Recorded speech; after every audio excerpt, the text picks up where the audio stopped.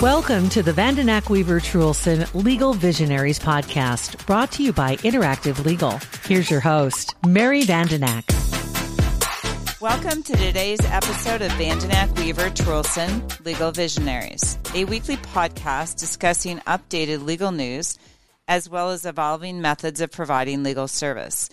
I'm Mary Vandenack, founder and CEO at Vandenack Weaver Trulson, and I will be your host as we talk to experts from around the country about legal and tax issues, trusts and estates, business succession and exit planning, legal technology, law practice management and leadership, and well-being. First, I want to thank our sponsors, Interactive Legal, Carson Private Client, and Foster Group. Here's a message from Interactive Legal. Technology has become an essential part of our daily lives. However, not all fields have embraced technology. Lawyers, especially estate planning attorneys, need to stay up to date with specific laws and any issues affecting taxes and wealth preservation. Implementing an automated drafting system can help lawyers spend more time with their clients and less time doing back-office tasks. Estate planners and law professionals turn to Interactive Legal as their main resource for the latest planning strategies.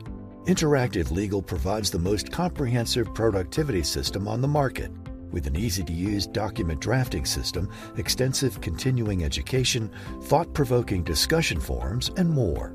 With Interactive Legal, attorneys get to spend more time with their clients. It's time to connect, collaborate, and create. To learn more about Interactive Legal, visit interactivelegal.com. Wealth planning focuses on liquidity management and charges you a fee based on a percentage of your assets. But entrepreneurs typically invest in their business, resulting in light liquidity. That requires a unique strategy. At Carson Private Client, we provide a proactive and holistic strategy for building and protecting your wealth. Our mission is to alleviate the stresses and the burdens of coordinating all of those financial strategies. Carson Private Client will work with your current team of advisors to customize a strategy that manages all aspects of your life and wealth, giving you back the time to focus on what matters most. Complex needs require sophisticated solutions. Reach out to our office at 402-779-8989 to schedule your consultation. Investment advisory services offered through CWM LLC, an SEC-registered investment advisor. On today's episode, my guest is Crystal Patterson, General Counsel with Gulfstream Commercial Services, a full-service commercial real estate development company, is located in Kentucky. Crystal has joined me previously on episodes. We did one on caring for yourself while caring for others, and we've done another one in that area.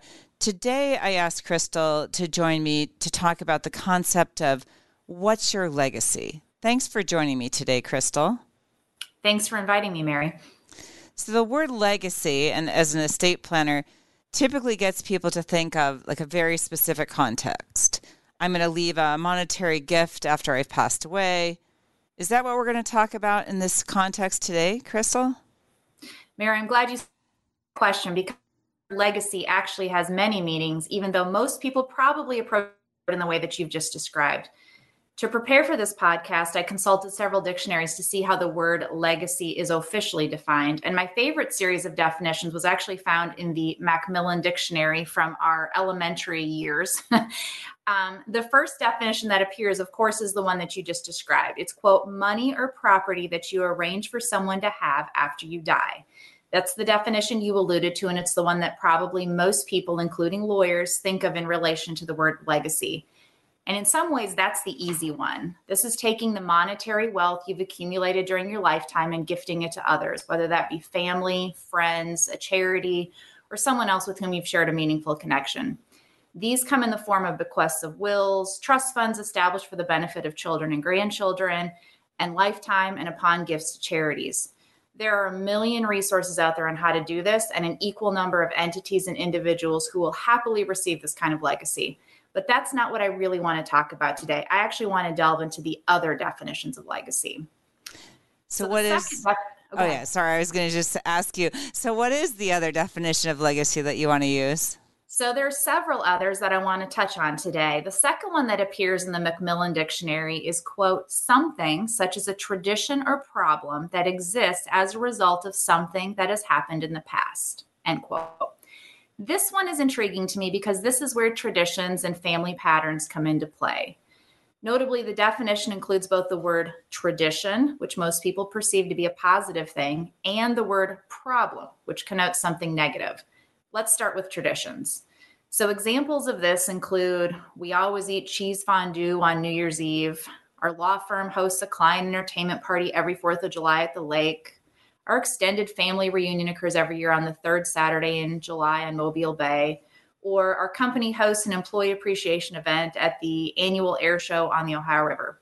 These are the things we do during our lifetime with the hope that others will follow suit, keep the practice alive, and then pass that practice down to others. The definition also includes, however, the word problem. And I highlight this because that means a legacy can also have a negative aspect to it. The example given in the dictionary is, quote, the war left an enduring legacy of bitterness and suspicion. This example is easily translated to other contexts, such as their father's alcoholism left an enduring legacy of mistrust and instability. I think this is important because as we focus on intentional living and trying to leave a positive legacy, we also have to be mindful that our actions may inadvertently leave a negative legacy. So what I'd like to know, is there a definition of legacy as it might pertain to a professional context? Yes, there is. And that brings us to the third dictionary definition of legacy. Quote, something that someone has achieved that continues to exist after they stop working or die, end quote. So these are the things we do at work that have an impact long after we've left the workplace. There are things like building a family business that continues to operate after the founder has retired or passed away.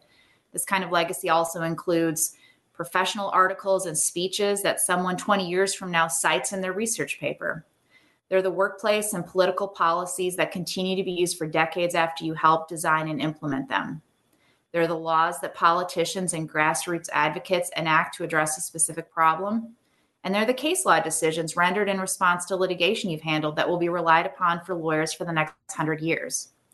I think intellectually we're drawn to this kind of legacy because it's like a financial legacy. It's got a more tangible form. It's something that could be printed and cited. Sometimes these kinds of legacies are named after the people who championed them. Think about family-owned businesses. Think of Cargill, Pillsbury, Lund's. Those are all family names. And then think about some specific laws. So for example, the Brady Act, which is the federal law requiring background checks on individuals before they purchase firearms from certain federally licensed dealers, manufacturers, and importers. This law was named after James Brady, which is Ronald Reagan's press secretary, who was shot and left paralyzed during a 1981 assassination attempt on Ronald Reagan. That is his legacy. And then there's Megan's Law, which was named for the federal law and then subsequent state laws that require law enforcement to make information available to the public regarding registered sex offenders. This law was named after Megan Kanka, who was murdered by a sex offender. So these are some of the ways that legacy pertains to a professional context. And I'm just going to mention, knowing you, and I was having a conversation with somebody this week about talking about, for the longest time in my career, I wanted to be known for being really good at what I do, but I always was known because I care about well-being and technology, and I teach yoga and mindfulness and all that. But those are really actually have realized how those are important and distinguishing factors. And I would just note that that's, while you're a great attorney, are also leaving a legacy in the form of really caring about the profession and how we function within the profession.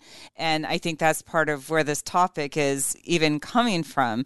Are there any other definitions of legacy that we want to be thinking about? I agree with that, Mary, that is something that I'm committed to. And I appreciate that in you as well. And yeah, I think there are a couple of more definitions of legacy that Merritt mentions. So the fourth one that appears in the Macmillan Dictionary is, quote, the principle that a thing which exists as a result of something that happened in the past can later be used in a different way. So this is the idea that something which served one purpose can later be used in another way. Construction for the Olympic Games is the perfect example of this. Countries invest millions of dollars in infrastructure to capitalize on the economic and social benefits of hosting the games. But then they're left with buildings that in some instances just become white elephants. I visited Barcelona in October and saw how that city has turned its Olympic legacy into a positive thing by repurposing those Olympic buildings into usable public parks, swimming complexes, and shopping centers. This example translates to real life in that sometimes we receive things that at first blush seem to have no application to our life, but when we consider them in alignment with our life goals, they make perfect sense. Take, for example, a family farm that your grandfather and father owned and worked. You might not be an ag producer at heart, but you might have a passion for opening a country inn. Instead of being a white elephant, that family farm now becomes the setting for you to build your own family business and then create your own subsequent legacy therefrom. So as somebody who's in the heart of farm country, I just have to mention that I had a conversation last week with somebody who was talking about the agricultural business that wasn't as familiar with it. And we were talking a little bit about how you actually, to the extent of farmers, that legacy, they will still refer to land that they own based on who owned it 100 some years ago. It'll be the, Gorin 25 acres or whatever the case might be, because that's who owned it 100 some years ago, and their grandparents bought it from them, and they keep referring it to that way. So I always find that concept of legacy in farming interesting. But is there another It's funny that you mentioned that, Mary, because I grew up in the countryside of Minnesota, and that's actually how we learned directions when I was driving. It was like, drive 5 miles on this road and take a right at the Hadia farm, and then take a left, exactly, at the farm. And so those legacies did continue just in the names, even for directions. So my hometown had no street names when I was growing up. And so to this day, now they've named the streets. And my brother still lives in that town. And so if I'm giving somebody directions, it's still just like that, because I have never learned the street names. Yeah. Because why would you? You just know where the big oak tree is. I think you had one more definition of legacy you were going to share with us. Yes. So last but not least, there's this definition: something, quote, still used, although it is no longer the most modern or advanced, because it would be very expensive or difficult to replace, end quote. So this definition, I think, usually has a negative connotation, such as the legacy computer system that your law firm keeps using because migrating the files to a new system would be costly and time consuming. I like to think of this, however, as the handwritten homemade bread recipe from my mom. Yes, there are more newer and exciting recipes for homemade bread out there on the internet, but this one would be very difficult for me to replace because of my personal sensory memories associated with it. So that's quite a few definitions of legacy. And I have to say, as an estate planner, at this point in my career, it's really part of the joy of what I do is that we do spend time talking about the legacy pieces, especially when we're doing philanthropy and some projects like that. But how does somebody decide what their legacy is going to be? So that's a great question, Mary. Author Mark Twain once said that the two most important days of your life are the day that you're born and the day that you figure out why. So considering what you want your legacy to be means delving into that second question, the why. So I think there's a few different ways to determine your why and what your legacy might be. First, I would encourage people to consider what their passions are. What are the things that mean more to you than anything else in the world?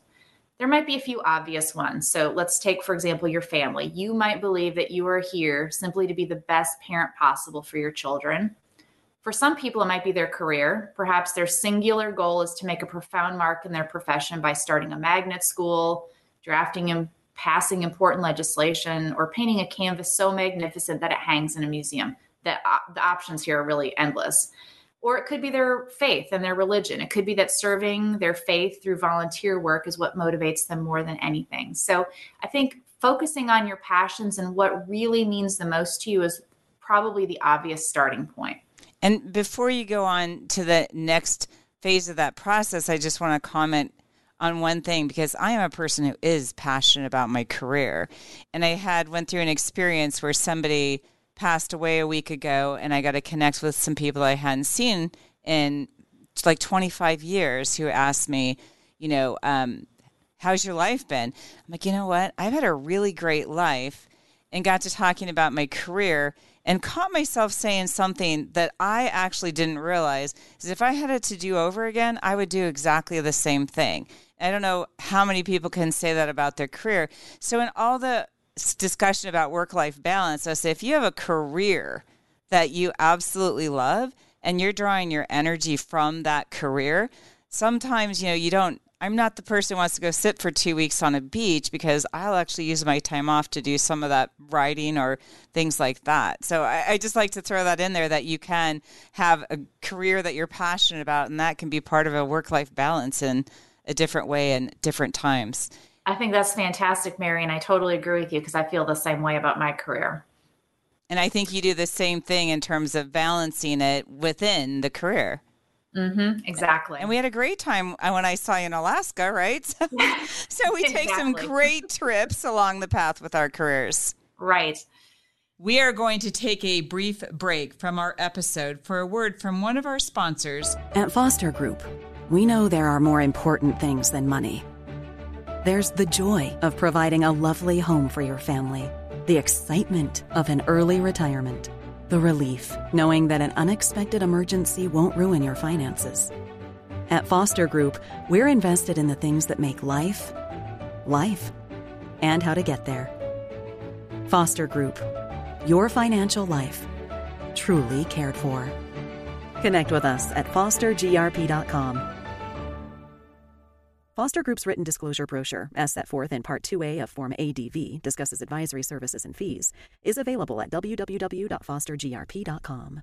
Okay, let's continue our episode. So I think a second area where you can help identify the legacy is to look at your personal goals. So in the podcast we did together on caring for yourself or caring for others, I talked about my process of setting annual goals for myself and how I track my progress throughout the year.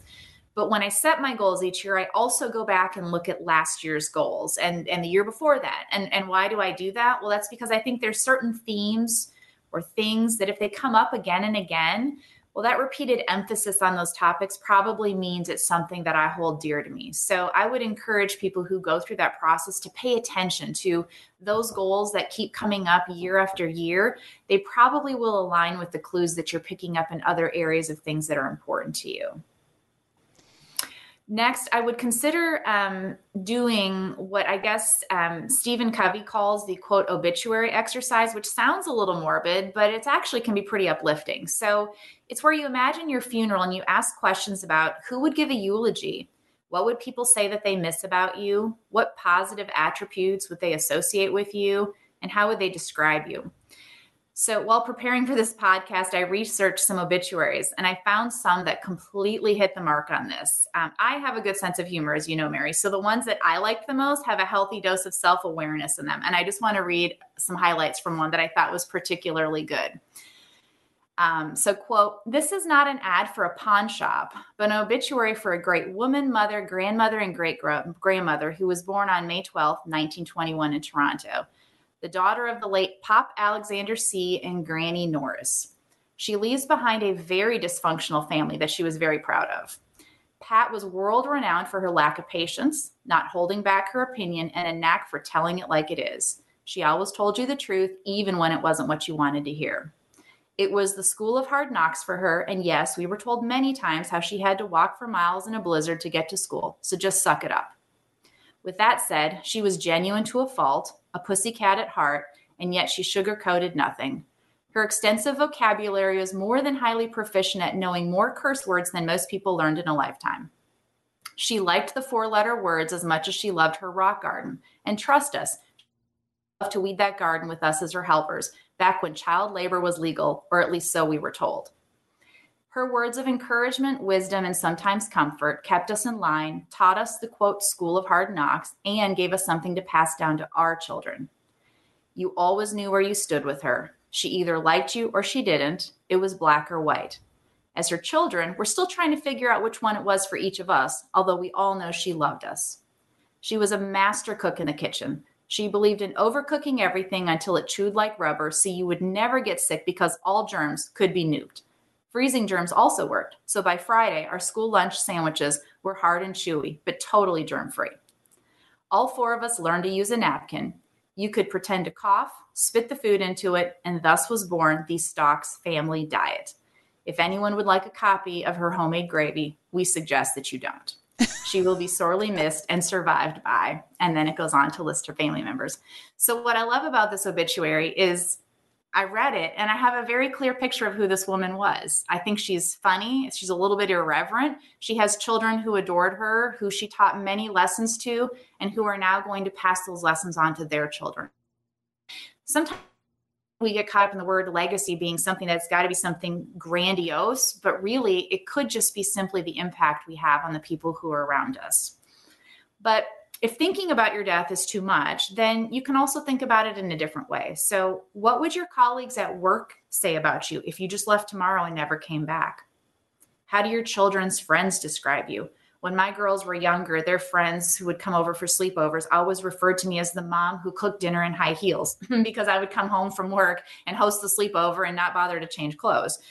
What would your neighbors say about you to the people who move into your house after you've moved on? And how would your children describe you to their children and grandchildren after you've passed away? These are the traits that people take note of, and that's already your legacy. While thinking about this might be a little frightening, it's also an important exercise because there's always time to make changes and thus change those perceptions. So my dad is 83, and in the past year, I've spent more time talking to my daughters about him and the impact that he's made on my life and their lives. And when I asked them to describe him, these are the words that they chose. Storyteller, always working, doing, or fixing something, a card shark, a jokester who loves to laugh, someone who loves to learn and is always reading the newspaper, a giver, he's always helping other people. And candidly, I got a little choked up during these conversations because until they said those things, it hadn't occurred to me that I am my dad's legacy, because every one of those things they identified, with the possible exception of Card Shark, although I do love a good game, applies equally to me. And so that's some legacy. So I have to tell you, after I read that book, and I don't remember what year it came out, but it's been quite a while, right? So I actually did start the practice of writing an obituary.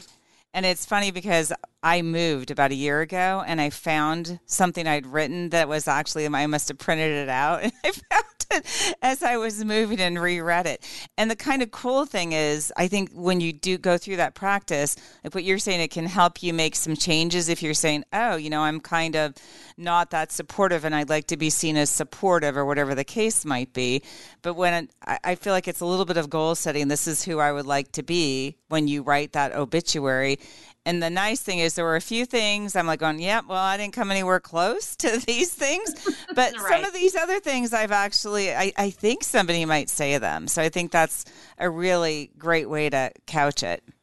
Right. I agree. I think it makes you reflect on things a little bit, and you can make some changes now so that you will be remembered how you want to be. So one of the other suggestions I have is making a life table. So I moved offices a couple of years ago, and my boss gave me a poster, which is tied to this website called Wait But Why.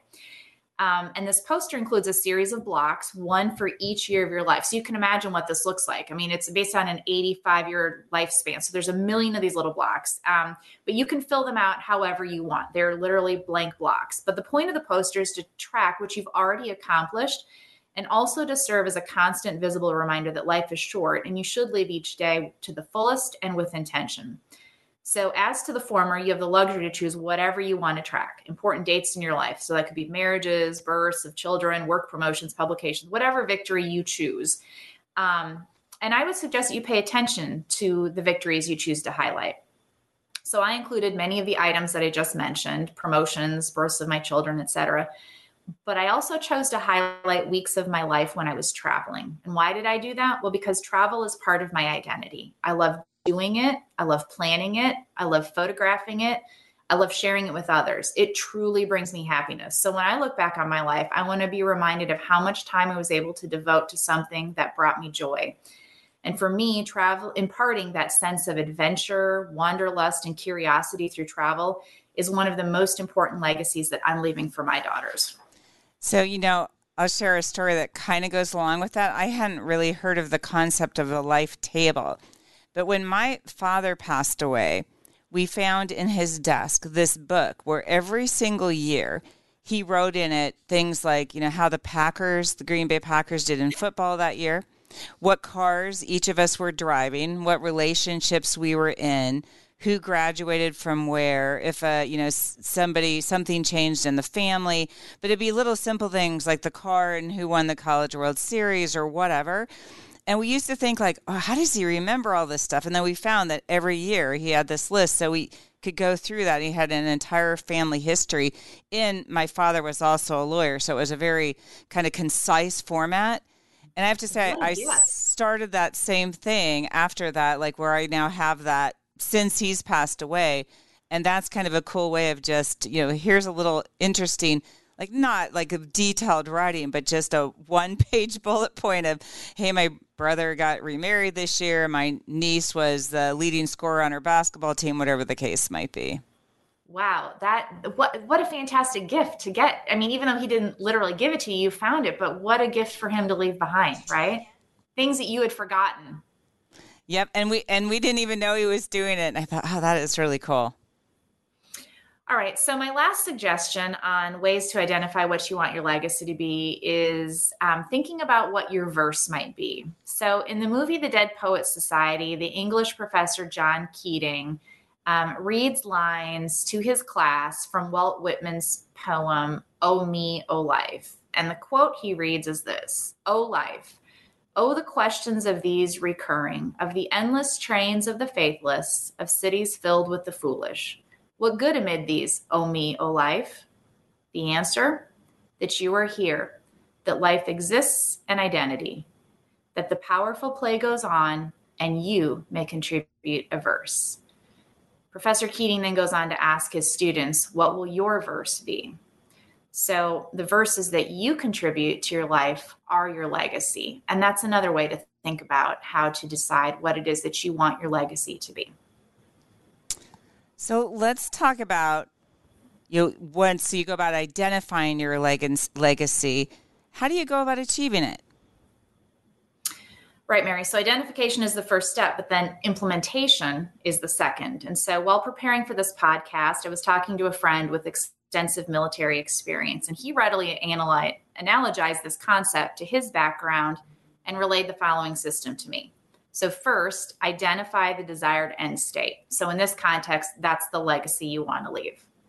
Second, develop a strategy to achieve that end state. So these are the specific daily, weekly, and yearly interim goals and positions that you will take to make your legacy a reality. Third, build the lines of operation to support your strategy. These are the resources you're going to garner to implement your strategy and the actions necessary to achieve those interim goals. And lastly, everything nests into that. No action or asset is wasted. All that you do is focused on promoting the desired end state. So I want to ask you about, why it's so important.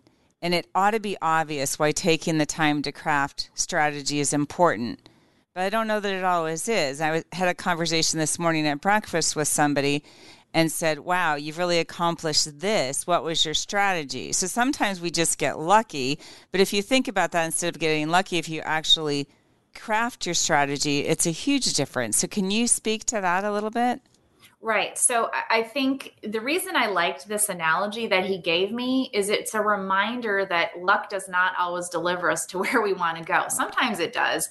But my planner currently has a tracker of habits and use that as a means. Because again, I'm so literal on breaking things down that I will break down goals into monthly goals and weekly goals. And in some instances, that means daily things that I need to do. And so when you break it down in that function, you are less likely to get off track and forget or get misguided. Now, sometimes going through those daily things will also open you up to realize that, you know what, maybe this isn't the right goal for me, right? Maybe I need to approach this in a different way because I'm really struggling with meeting my interim goals to reach my ultimate long-term strategy. So I think it's important because it causes you to make deliberate choices every day so that you're not just sort of wandering around aimlessly, relying on luck to deliver you to where you want to get to. So I'm going to sort of ask you an off-script question because this is one of the things I find really interesting. So when I first started setting goals, and it was some coaching early in my career, but it was kind of, life goals and career goals all together. And I've always been about having some goals that I want in my personal life and keeping those on track despite my, with my professional life, making them work, right? And the very first time that I did goals, I got to the end of the year, reviewed those goals, and I'd achieved everything on my list. It was a short list. So then I got greedy, and I think I had 100 goals. Wow, this goal setting thing really works. And I set 100 goals and achieved nothing. So I was hoping, kind of as we talk a little bit about the implementation process, that you might incorporate thoughts on, wow, I have a lot of goals. How do I really prioritize? Because I one time gave a presentation where I talked about, wow, I just need a bigger plate. But what you said earlier is life is short and we don't know exactly how much we're going to get. And so I don't know exactly how big my plate is, but I know that on a daily basis, it's really easy to take on more than you can keep on the plate. And if you put too many corn cobs on the plate, which I have to say that because I'm in Nebraska, all the corn cobs fall off. So how, as you try and implement these goals, do you also select, or prioritize them? So it's funny that you mentioned 100 goals, because I break my goals into basically 5 categories. So there's the financial goals, professional goals, personal goals, physical goals. And then I have one subset that's called stuff that's bothering me. Okay. And within each one of those, I don't set more than 5. So really each year I have 25 goals, 5 within each category. And I just have to make some judgment calls on what are the most important ones that I want to achieve. And so, yeah, I think it's great to look back and be able to say I achieved all of them. And then there's also the idea that each year you continue to push yourself a little bit more. So, but part of this conversation about is making sure that those goals are not just willy-nilly things, right? So like if your goal is, well, I want to, improve my level of physical fitness. Okay, well, why? Like, yes, we all want to be healthy, but what's the real reason? Well, it's because you want to live longer. You don't want to have to spend money and resources on seeking health, related treatments, because you could better spend that time doing something that brings you happiness, right? So it's kind of taking those goals and figuring out like, okay, what's the ultimate real goal behind, or the ultimate legacy behind those goals, if that makes sense. The why question, which we often ignore. Exactly. That's what, yes. It's like, why do I love traveling? Which I heard your passion for that, right? That was really, I loved it because I share that passion, as I think and that was really cool. I'm going, oh, so I think the why, when we talk about, even when we're working, and we're going to do a podcast on that talks about relationships, sometimes when you're working with somebody or partnering with somebody in some fashion, we always don't identify why. Well, if we wanted to say that, is there some legacies that anyone can achieve? Definitely. There's legacies that everyone can achieve. And I just want to kind of seg back to something we were talking about. Why do this kind of strategic process of identifying these goals? And I think part of it is because doing this exercise will get you clarity on what your legacy, what you want it to be, and it's going to give your life meaning and purpose. And then once you know what you want your legacy to be, you can start building it. So it's going to influence how you show up each day, what decisions you make each day, and you'll start living now how you want to be remembered. And you'll start using your resources, your time, talents, and treasures in a more strategic way. And so to tie into your question about, does it need to be, something grand, or can it be something that is maybe more, I'm going to use the word simple, even though I don't want that to have a negative perception. No, your legacy doesn't have to be something that affects millions of people. If it does, that's fantastic. But realistically speaking, most of us will leave legacies that touch a smaller subset of people. And that doesn't mean they're any less important. It just means that your ripple effect may start a little bit smaller. So some of the areas where people can consider where they want their legacies to be. And remember, it can be more than one. We're not talking about a single legacy. Most of us are going to leave impacts in lots of areas. But on the professional front, you can add knowledge to your field through research findings, new laws, novel theories. You could leave a body of work for future generations to consult. So these are publications, speeches, research. You could start a business that can be passed on to your family or your employees. So think about ESOPs. Those are businesses that don't go on to family members, but they're actually passed down to the employees who helped build those businesses. You can pass down skills and know-how to your colleagues. You can mentor people in a professional context. You could even run for political office or volunteer for the campaign of a candidate whose work you find inspiring. On the financial front, you can leave money for your descendants that will serve as a foundation for their own financial future. You could give money to charities whose causes are near and dear to your heart. On the family front, I would encourage people to write down their family traditions and recipes. Organize your photos in a meaningful way. I mean, now with smartphones, we all have a million photos. If you like to take pictures, you probably have a million photos. The key is then to organize them into something meaningful. So, when my first daughter was born, I was an avid scrapbooker, and she's got all these cute pages that allowed me to have a creative outlet from an art perspective, but also have a lot of cute stories captured about her. My younger daughter complains because by the time she came around, I didn't have enough time to do that for her. So my goal is to have all those family photos organized on, the computer so that when they ultimately get them, it makes sense to them where they were taken, when, and why. You can honor and pass down family heirlooms. So I inherited my great-grandmother's dining room table several years ago, and it sat in my basement in a kind of unfinished state for a long time. And then last year, I actually took the time to sand it, and I stripped the paint off of it. I sanded it, and I refinished it. And it now sits in my kitchen and was actually the inspiration for a modeling project. But every day I get to sit at that table, and I'm reminded of all of the happy stories that were shared there for generations, the tears that were cried, the contracts that were signed, the birthdays that were celebrated. It's a really nice way for me to stay in touch with that part of my family. And that includes handmade items too. So your children's holiday ornaments, quilts that have been made, those things, hang on to them and pass them on because they will have meaning to somebody. You might also take time to write your own personal memoirs. I think sometimes people view that as kind of like, oh, who would ever want to read my story? But I promise you, someone wants to read your story. Take the time to write it down. You could also research your family history and then capture that in some sort of work product that could be enjoyed by others. And then lastly, I'm going to kind of talk about the catch-all category, the other. So this isn't necessarily professional, financial, or family, but it's other things that you could do that make an impact. So volunteer. Find the organizations that do the things that are important to you and volunteer your time to help them. You could also write a book. And this doesn't have to be a money-making adventure. It could simply be about relaying a story that will have a meaning to the people who encounter it. Self-publishing is so readily available and inexpensive now that there really isn't a barrier to writing a book and putting it out there. You could also start a blog so you can share your know-how or your thoughts and feelings about things. You could design a new game. You could start a program in your community to address something that you perceive as a social need. You can mentor. And yes, I'm bringing it up twice because mentoring does not always have to be done in a professional context. It can be done in a personal context as well. Teach new generations about your culture's traditions.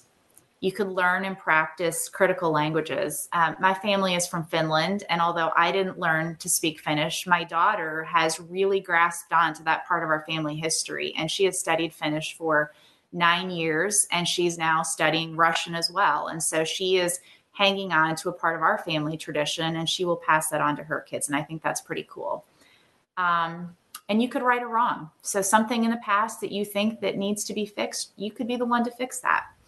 So I think a quote from Ray Bradbury's book, Fahrenheit 451, kind of sums it up nicely. Everyone must leave something behind when he dies, my grandfather said. A child or a book or a painting or a house or a wall built or a pair of shoes made or a garden planted. Something your hand has touched in some way. And when people look at that tree or that flower you planted, you're there. That's really powerful, Crystal. Thank you.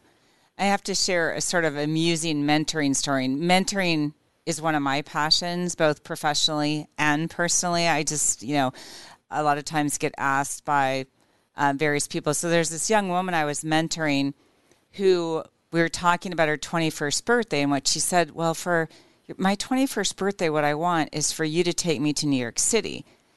And I kind of laughed. And what you have to know is that I love going to New York City. And I've been seeing, working with her. She was interning for me. And so over last summer, I was there like 4 or 5 times, and I'd come back and I'd put all my pictures, And so I ended up taking this young woman to New York City for her 21st birthday. So that was great. It was a fabulous experience. But now, and I'm hoping her mother is still okay with this because she now wants to move to New York City. Has asked me to connect her to some lawyers in New York City because she is a future lawyer. But do you have any last thoughts? It's hard to beat that last quote that you gave, but anything you want to add? I said, what a compliment that someone wanted to celebrate their 21st birthday with you in New York City. I mean, is that amazing? I was like, that is amazing. Yeah, no, I was actually, I thought she was joking, but she really meant it. So I'm like, who's going to turn down that? I wouldn't. I would have totally gone with you. Right? Yeah. So in terms of last thoughts, I would just say that leaving a legacy is something that we all consciously or subconsciously want to do, because I think it's human nature to want to be remembered in some way after we're gone. So I just hope that this podcast has given your listeners some food for thought on how to take that Mark Twain quote about the day you were born and then figuring out why and putting that into action. Oh, I think it'd take a couple listens to this episode to really absorb it. I think you gave a lot of great information. I really appreciate it, Crystal. So as we reach the end of our episode, I want to thank our sponsors, Interactive Legal, Carson Private Client, and Foster Group. That's all for now. Thanks for listening to today's episode, and stay tuned for our weekly releases. Vanden Ack Weaver Trulson Legal Visionaries is made available by the firm and its attorneys for educational purposes and to provide general information, not to provide specific legal advice. Use of the Vanden Ack Weaver Trulson Legal Visionaries podcast does not create an attorney-client relationship between you and the firm or any of its attorneys. The Vanden Ack Weaver Trulson Legal Visionaries podcast should not be used as a substitute for competent legal advice, and you should contact an attorney in your state about any legal needs or questions you may have.